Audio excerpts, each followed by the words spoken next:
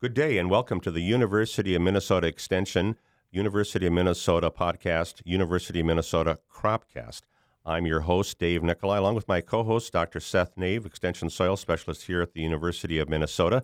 Our special guest today in the studio is Dr. Candy Hirsch. Candy is a professor at the University of Minnesota Department of Agronomy in corn genetics. And I'm going to let Candy introduce herself a little bit in terms of where you came from, where you went to school, and how in the world did you end up here at the University of Minnesota? All right. Well, it started in Roanoke, Virginia, at the foothills of the Blue Ridge Parkway. That's where I was born. And then we moved up to Wisconsin when I was in elementary school. And I did not grow up in a farm despite being in a small town. But I did work at an organic berry farm for most of middle school and high school. And really loved being with plants, but thought I was pre-med. Went to Madison, got a job in a corn genetics research group to make some money, and never left corn again. And so I worked as a corn geneticist in my undergrad, corn breeding for my PhD at Wisconsin, and then I went to Michigan State to do a postdoc doing more bioinformatics and genomics work. And then got my position here at the University of Minnesota.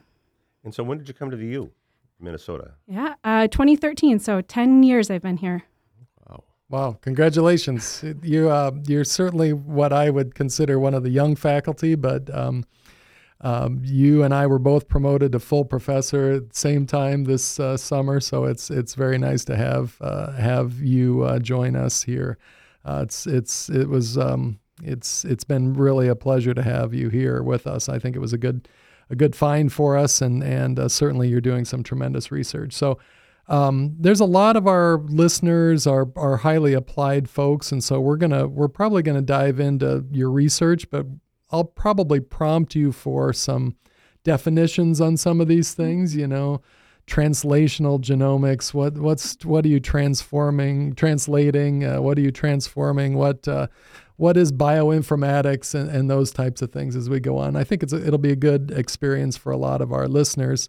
We have a lot of folks on that are ag professionals and farmers themselves, and understand the need for research at universities to move us ahead, especially in corn and soybean here in the upper Midwest. So I think they're going to appreciate hearing a little bit about some of the work that you do, and I think it's going to be new for a lot of folks. So tell us what you do. What exactly it is that you do in your lab, and what do you do in the field? You mentioned you just came from the field. You were harvesting corn, so we here know that you are a field person too. You're not just in the lab and on the computer. So give us a day in the life of Candy Hirsch and tell us a little bit about some of your projects. A day in the life, that's a good one.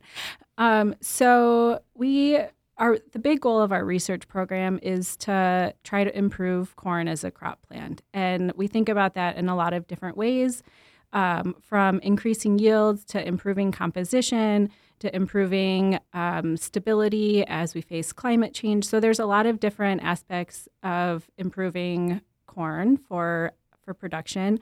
And we tackle this typically using what we call big data. So we collect as much data as we can, and then we try to make models and do different things with that data to find that piece of information that's going to allow us to actually find the genes or the mechanisms or those sorts of things that are going to improve corn. So big data. So what is the data? We know it's big, so we know there's a lot of it. So just inherent within the title, but or the name. But what are those data points that you're associating with each other? Yeah, so we start with collecting weather data. So every 15 minutes, we're collecting the soil temperature, soil moisture, air temperature, wind speed, everything that you can kind of think of every 15 minutes, so that we can really document what is the condition that the plants are growing in. And then we are phenotyping them. So we fly drones over a lot of our experiments. We do this every couple days so that we can track how much the plants are growing. And so the way we do this is When we fly, we can take pictures from multiple different angles, and then how our eyes see in 3 dimensions, we can reconstruct a field in 3 dimensions, and we can know how tall every plant in the entire field is, and we can track that through the whole growing season, so we can see how different plants respond when we get more rain or when we don't get enough rain like this last summer, and we can see how they're responding to different weather events. And then we look at the genotype of the individual, so the actual sequence of the DNA. We do a lot of sequencing of genomes, of the transcriptomes when the genome becomes RNA. And we use all of that to try to understand how both the blueprint of the individual that's encoded in its DNA and the environment that it's put into results in the end of the season plant that we harvest and do stuff with. It's so cool because what you do is exactly the same thing that farmers are dealing with and talk to me about. They're like, how do I choose a variety for my farm because I have these kinds of special characteristics or these kind of needs in terms of what kind of returns I need in terms of yields and things like that. And so it's kind of interesting that you have this complete reductionist view of this thing down all the way down to individual genes within these corn plants and how they relate to the environment. So very cool stuff. So how will some of this information, how does this inform the community and how does this get out and what are the next steps in terms of ultimately getting that improvement into the field that you mentioned earlier for the farmers themselves? Yeah, I'll talk about one project that we're working with PepsiCo on because I think it's so close to the growers. So PepsiCo owns Frito-Lay, makes corn chips, tortillas, these sorts of things. Those are all masa-based products. And so companies like PepsiCo need specific varieties that will go through the cooking process and make good dough. And that means that they need to be hard, they need to have a thicker pericarp. There's a lot of attributes that go into not having a runny dough or a dry dough at the end. And so we are working with PepsiCo to understand what makes a variety actually go through cooking well. How does the starch and the proteins change throughout cooking, things like that. And the reason this is really important is because a lot of companies put relatively little R&D, seed companies that is, into developing food-grade hybrids because it's relatively low acreage. But it has really important implications for human consumption. People eat a lot of corn-based chip products. And so while there's some breeding happening, it leaves a lot of the ownership on the food companies to screen these varieties. And then they say, grower X, if you grow this variety in this area, we will buy it at our elevator and and pay you the premium for that particular variety. And so we are helping them to be able to screen different varieties more efficiently to find the best food grade hybrids that are going to yield well and have all the properties they need to actually be able to make chips so that when they contract to growers to grow those particular varieties, they know that they're going to work well for them. It's amazing. We in ag we talk a lot about food and food ingredients and the cost, the amount of dollars that Frito-Lay spends on advertising and packaging and distribution and manufacturing relative to the cost of the grain that goes in the bag. And it's amazing to me that that we're just getting around to really fine tuning this. But from a profit standpoint, I understand we have the same type of things in soybean, is that the manufacturers, they're engineers, they can get around a lot of problems themselves, and so they haven't worried too much about the going all the way back to the feedstock or the product that goes into these. But it's really cool that you're able to help them move along, and certainly they're going to have a more stable product going forward. Yeah, one of the big challenges that they face is they have a limited number of people who actually can modify the cook. So if the grain comes in and it doesn't fit their standard and that person retires or is sick that day, they don't have people who are able to constantly change it. And so one of the things that we've developed is a model that will actually scan the grain and tell you from light that reflects off of it what it's going to be after cooking. So they can immediately change the cooking and say this batch is one that absorbs more water. We need to cook it for less time. And that makes it a lot more automated for them, so they're not relying on a single human to make those decisions along the cooking process. I mean, and that has to have huge returns for them. So I can see why that's really an important project for you. So Dave was mentioning he talked to a farmer that was, this is kind of associated with it. It's a kind of a quality question, but Dave mentioned that he talked to a farmer that had a bag that he needed to return some seed for you. I think right? more than one. Why don't you back up a little bit, Candy, and talk about the sampling? It's a segue in here, but somewhat similar. But in this case, we're not talking about situations where involving a food grade hybrid here. We're talking about what I would call grain, in terms of typical hybrids we have across the landscape. So you're involved with that. How did you get involved with this, and why are you doing it? Yeah, so we'll take a step back about why the study is important and then talk about all these grains bags that we've been shipping out to everybody around the state. So what do we call this project? Grain durability study. So this is funded by the Minnesota Corn Growers Association and the National Corn Growers Association, looking at grain durability. And this really came out of a number of reports over the last decade that have shown declining durability of U.S. corn grain.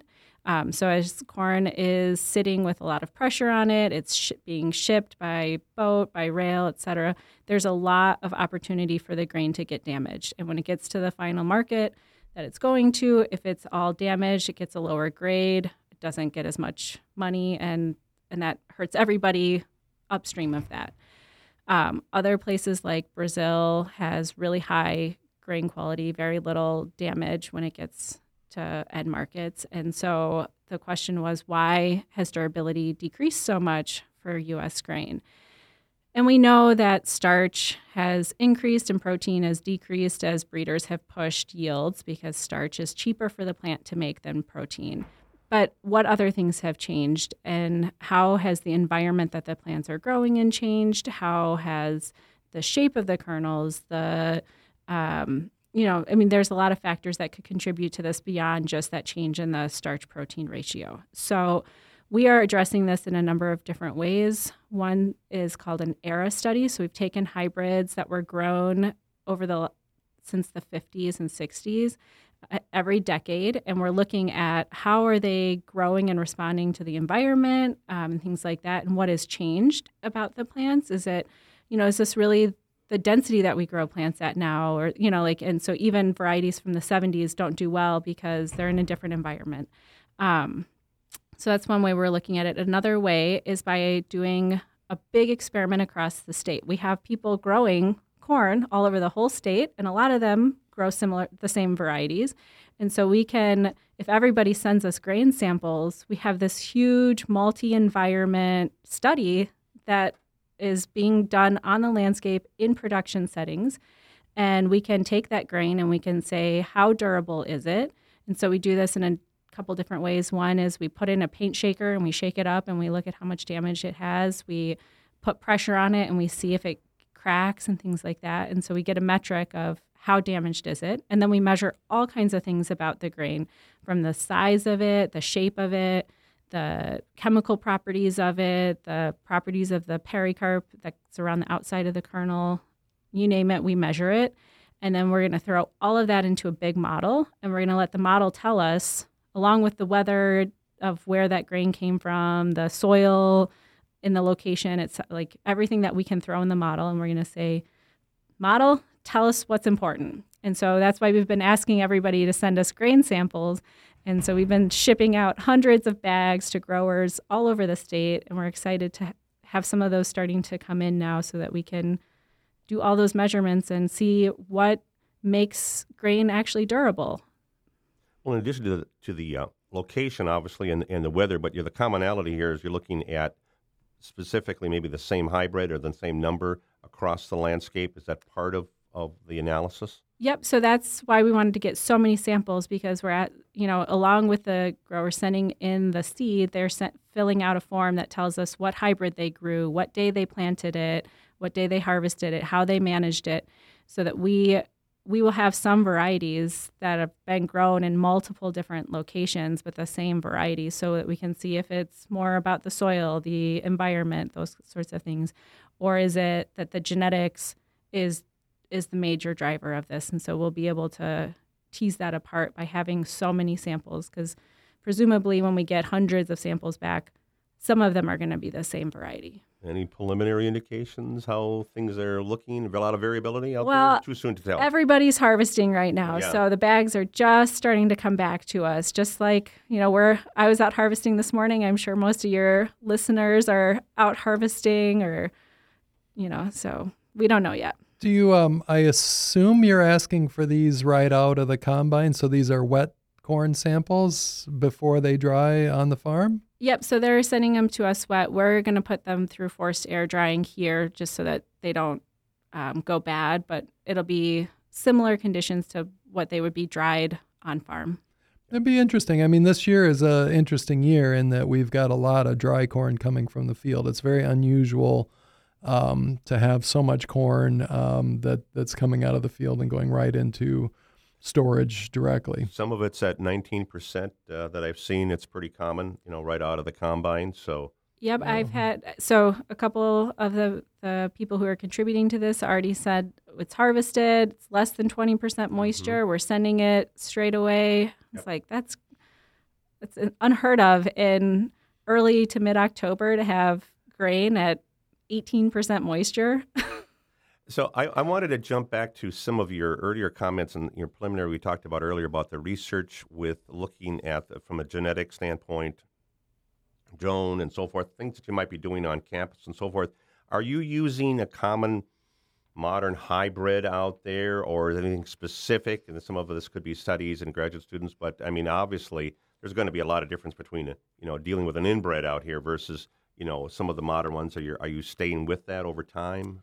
So it depends on the experiment and the question. So when we're talking about food grade corn and, this experiment that I just described, these are all commercial hybrids. But sometimes we are trying to find the genetics that underlies a gene or a trait of interest. And so if we're trying to find that, we want to have as much variation as possible. And breeders have done a really good job of getting rid of variation. So if we only focused on commercial hybrids, we wouldn't have a lot of variation. And so when we do our more genetics-based studies, we do those in what we call diversity panels. So these are varieties or different inbreds that some of them are used solely for genetic studies, or they were inbreds that contributed to various hybrids, but they are really diverse in their traits, and that allows us to get that range that we need to actually be able to do genetic studies. Well, that certainly is, one of the things that is unique to the University of Minnesota and to land-grant universities is that ability to do that, because a lot of folks that are in plant breeders and in an industry situation are going to be more focused on the end product rather than on some of the genetics. So we certainly have what I would call, I don't want to call it a niche, but a need to do that where probably you won't find that in the private industry situation so much. Yeah, I mean, they want the winners, right? Of course. They want to give growers the winners, and we also care about the losers, the bad environments, the bad genotypes, because we can learn as much from something that doesn't do well as we can from something that does do well. And we don't have that constant pressure to get out the best variety today that they do. Yeah, I mean, I guess that opens me up to one of my pet topics here is about, public versus private research investment and things like that. So how do you reply to folks that say, well, as a farmer, I'm spending all this money on this seed corn, and so Bayer or Corteva, they have all the resources to do all this work to advance the genetics for me on my farm. So what's the role of the public sector in all this? And feel free to self-promote the academic side of this if all that you like, because I think most of the folks listening probably have some sympathy for us anyway. So this is also a pet topic of mine that I like to talk about a lot, and why what we do here is so important. So yes, Corteva and Bayer, Syngenta, et cetera, they are releasing varieties. But who is actually going out and doing those experiments and developing the genomic prediction models and doing all those are highly trained people who got their PhDs or masters or bachelors or whatever degree they have from a public institution. And so we hold a really important role here in training. And I think that's there's a couple of things I'll say, but I think the training aspect of what we do here is so important and so unique, and we can do it in a way that that students learn how to ask questions rather than how to throw away an experiment that didn't give you the answer right away, right? We need to train people how to think and to ask questions and be critical and do all of those things. And that's a really important role that we play here, so that when students leave our institution and go into the private industry, they are primed and ready to actually design the best experiments, to find the best hybrids to give to growers to put on their farms. So training is a huge thing.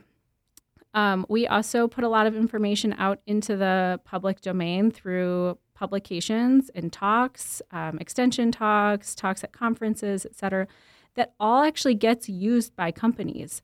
The first genome assembly in corn was done in the public sector. It was lobbied for by national corn growers primarily, and it was done in the public sector. And then that was used by companies.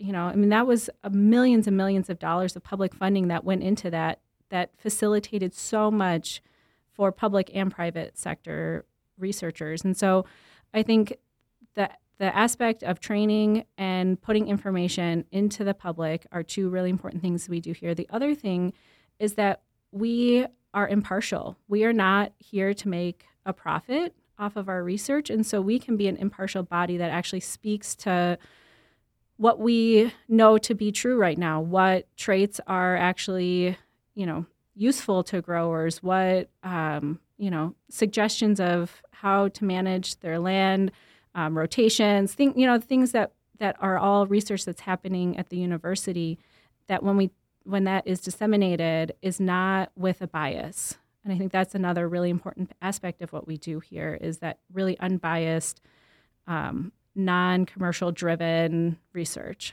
Yeah, part of that commercial driven piece is just the time period too, is we can take a bit of a longer term, or you can take a bit of a longer term view at this than those companies that have shareholders that need their own support for those stock prices on a quarterly basis. So I think that's really important, especially when we're thinking about these longer issues that you mentioned earlier, like changing environments and things like that. You're looking for hybrids that are going to do well in 10 and 20 and 30 years in some cases, and the companies are really interested in something that's going to do well for farmers next year. So I think that's another really important part that was in part of your answer, but wanted to highlight.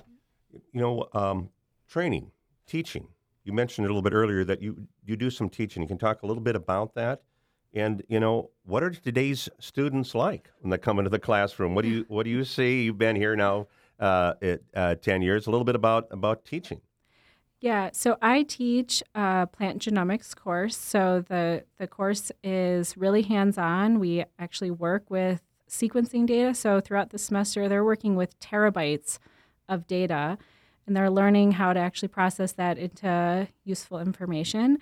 I would say one thing I've noticed a huge change is how program savvy students are from 10 years ago to today. They're learning how to do coding in middle school, in elementary school. They're starting. I have a 7-year-old who's starting to do coding work, just as like what they do. And so that aspect of having to teach coding is not as much of a concern anymore. And now we can really talk about how to use that programming to do something with the data. So that's a huge shift that I've seen in students over the last decade. But,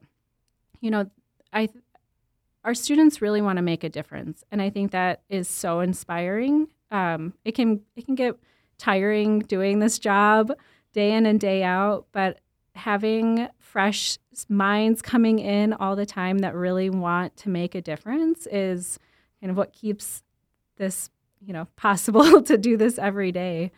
And I have phenomenal graduate students that I get to work with in my research group. They're all exceptional. Yeah, tell us a little bit about your group. What does your project look like? Especially start with the students. So I have right now 6 graduate students that are working with me that are from first year to fourth year students. They are really taking on a lot of the day-to-day aspects of their research and driving the next questions of it. When a student comes in, I really like them to have a project that they can start and dive into, and it's ready for them. And then they grow into being able to think and critically look at what's known and develop a project. And so that's kind of as they move through different years of their graduate education, they go from doing to, now here's like, think of the question and then what is the future of the research. So, I have students that are working on food grade corn, durability, response to the environment, more of a G by E aspect, genomic prediction. So kind of all over the place, but all within corn. And where you mentioned, the need to educate students for industry positions, where do you think the positions are going to be open for students that come out of your lab? Do you think most of them will go into the private sector, or will you have some academics within the group? And I know we always ask students at the very end, and they still don't necessarily know until the very end. But what's your feeling, or based on a larger population, where do you see your students go? Yeah, I mean, I can relate to them on that. When I was a graduate student, I think every other month if somebody asked me, the answer was different of what I wanted to do. And I think that's a good thing, keeping the options open, and that's where a lot of students are at. Most of my students go into private industry in data science roles. So I have students that have matriculated and are at Bayer, Syngenta, Corteva, the major seed companies, but also at students and postdocs that have gone into human medical genomics because, it's not really that different what we do when DNA is DNA, and a lot of the statistics that we do, you can do on, in different systems. And so students that I train have gone into human medical genomics as well as plant genomics and bioinformatics. We have a postdoc that just started in a USDA position in the department. So that's pretty exciting. So some industry, some academic, support roles within the university at the Supercomputing Institute. So what's the next thing? Where are things going? What does Candy Hirsch want to get involved with here in the next couple of years? As a full professor, now you can do whatever you want. I can do anything, right. Yeah. That is a good question. Probably something that should have been in my promotion package. No, I'm just kidding. So I am really interested in looking at plants' responsiveness to the environment and how that can be used to predict yield. So we do this in plots already, and we're kind of transitioning right now into doing this more in production settings and trying to think about how we can use big data to predict the performance of a particular portion of the field, and then that can be used to make decisions about management or what hybrids you might put in different parts of the field based on historical knowledge of how parts of the field respond. So that's something that we're working on right now that I think is really exciting and up in the future. The other thing that we're really excited about, and this is something I haven't talked at all about so far today, but we do a lot of work with what we call the pan-genome. So in any species, humans, corn, soybean, there are genes that are present in all individuals, and then there's genes that only some people have. Like Seth has some set of genes that I don't have. And those genes that are present in only some individuals have importance for adaptation to different environmental conditions, and can be really important as we're thinking about how we're going to continue to grow plants that respond in our future climates. And so we have done a lot of work to understand this pan-genome variation in corn. And as we're moving forward, we're trying to understand what traits that's important for, what genes that are dispensable may be something that we want to incorporate into the future, and how that can be used to improve genomic prediction and breeding tools like that. So that's a big area of research in our group that will continue to grow as the technology now actually supports us to assemble hundreds of individuals, whereas before it was millions and millions of dollars to do one. Now it's $10,000, $5,000 to do an individual. And so we can really change completely how we think about genomics in species.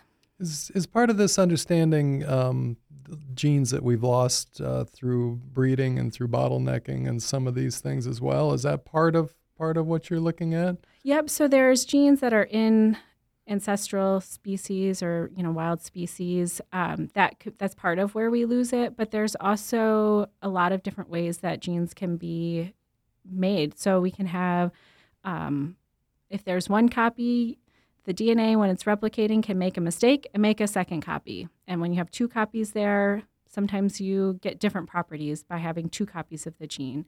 So there's some ways that happen from gene loss, and there's others that happen from actually a gain of a gene. And so we do a lot of work also to understand how the mechanism that created these genes that not everybody has is important in determining their outcomes. Fantastic. Well, I can't let you go without mentioning that you're a new award winner. This is a surprise to you. I didn't mention that I was going to mention this, but Candy is got two very prestigious awards at the university this summer. So one is she received the University of Minnesota McKnight Presidential Professorship in Plant Genomics, and she also received the 2023 Award for Excellence in Academic Unit Service. So can you please tell us a little bit about those? Otherwise, I would have to read this paragraph that explains them to us, and I don't think anybody wants me to read them out loud. So maybe you can just tell us a little bit about the McKnight Professorship and what that means, and as well as this new award that you were awarded this year. Yeah, so the McKnight is made possible by a really generous donation to the university from the McKnight Foundation that supports, there's many different McKnight Awards that support faculty throughout their career that are tailored for those that are new assistant professors, associate professors, full professors. So this award, it's a huge honor to have received it and the recognition of the work that we do in our group. And it's really not, I facilitate people doing a lot of great research, but it's all these students that are in the group and postdocs that are doing the research. And so it's kind of a recognition of a big group effort to do the research that we do. But this is a title that you're going to hold for the rest of your tenure at the University of Minnesota. Is that right? That is correct. This particular one is for the rest of my time here.